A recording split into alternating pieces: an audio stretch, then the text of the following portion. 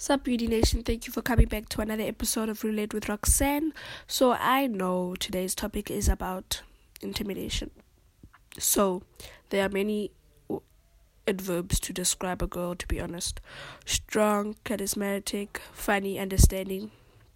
But we all live in a world where intimidation is increasing. I've had a lot of people tell me that, and still tell me that I'm intimidating. You're so intimidating. With what? Like, girl, bah. And I've never seen that as a compliment, to be honest. I saw it as a negative thing. And mostly it came from friends. Just was surprised because I saw all my friends were intimidating. All my friends were geniuses. Like, they could pass the test with their eyes closed. And I need to study my ass off. But I'm like 80% kind of smart, and they like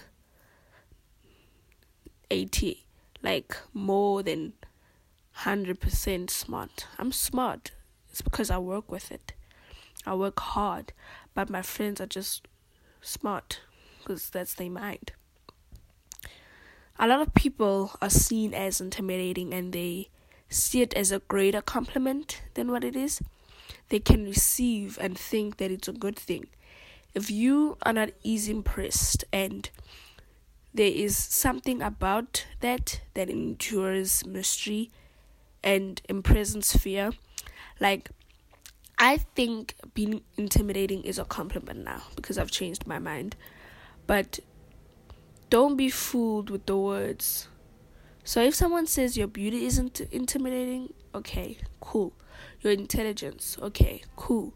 But your personality, that's not a compliment. Because it shows your character towards people that you think that are less than you. Because you think that you are bigger than everybody else. I like sitting next to a successful person. Sitting next to them, and they will make you feel like one of them. So someone with an intimidating personality is always questioning people's direction and path, and having so much pride that they forgot where they started.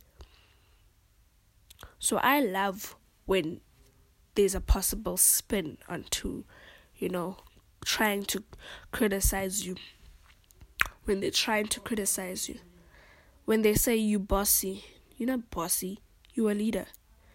When they say, reference, are you so lazy? No, I'm not. I'm just disconnected with something that I don't want to be connected with.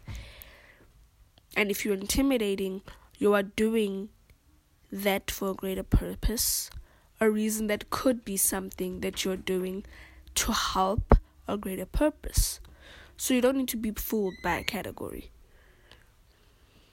That category that society puts in you is not who you are. That's not you.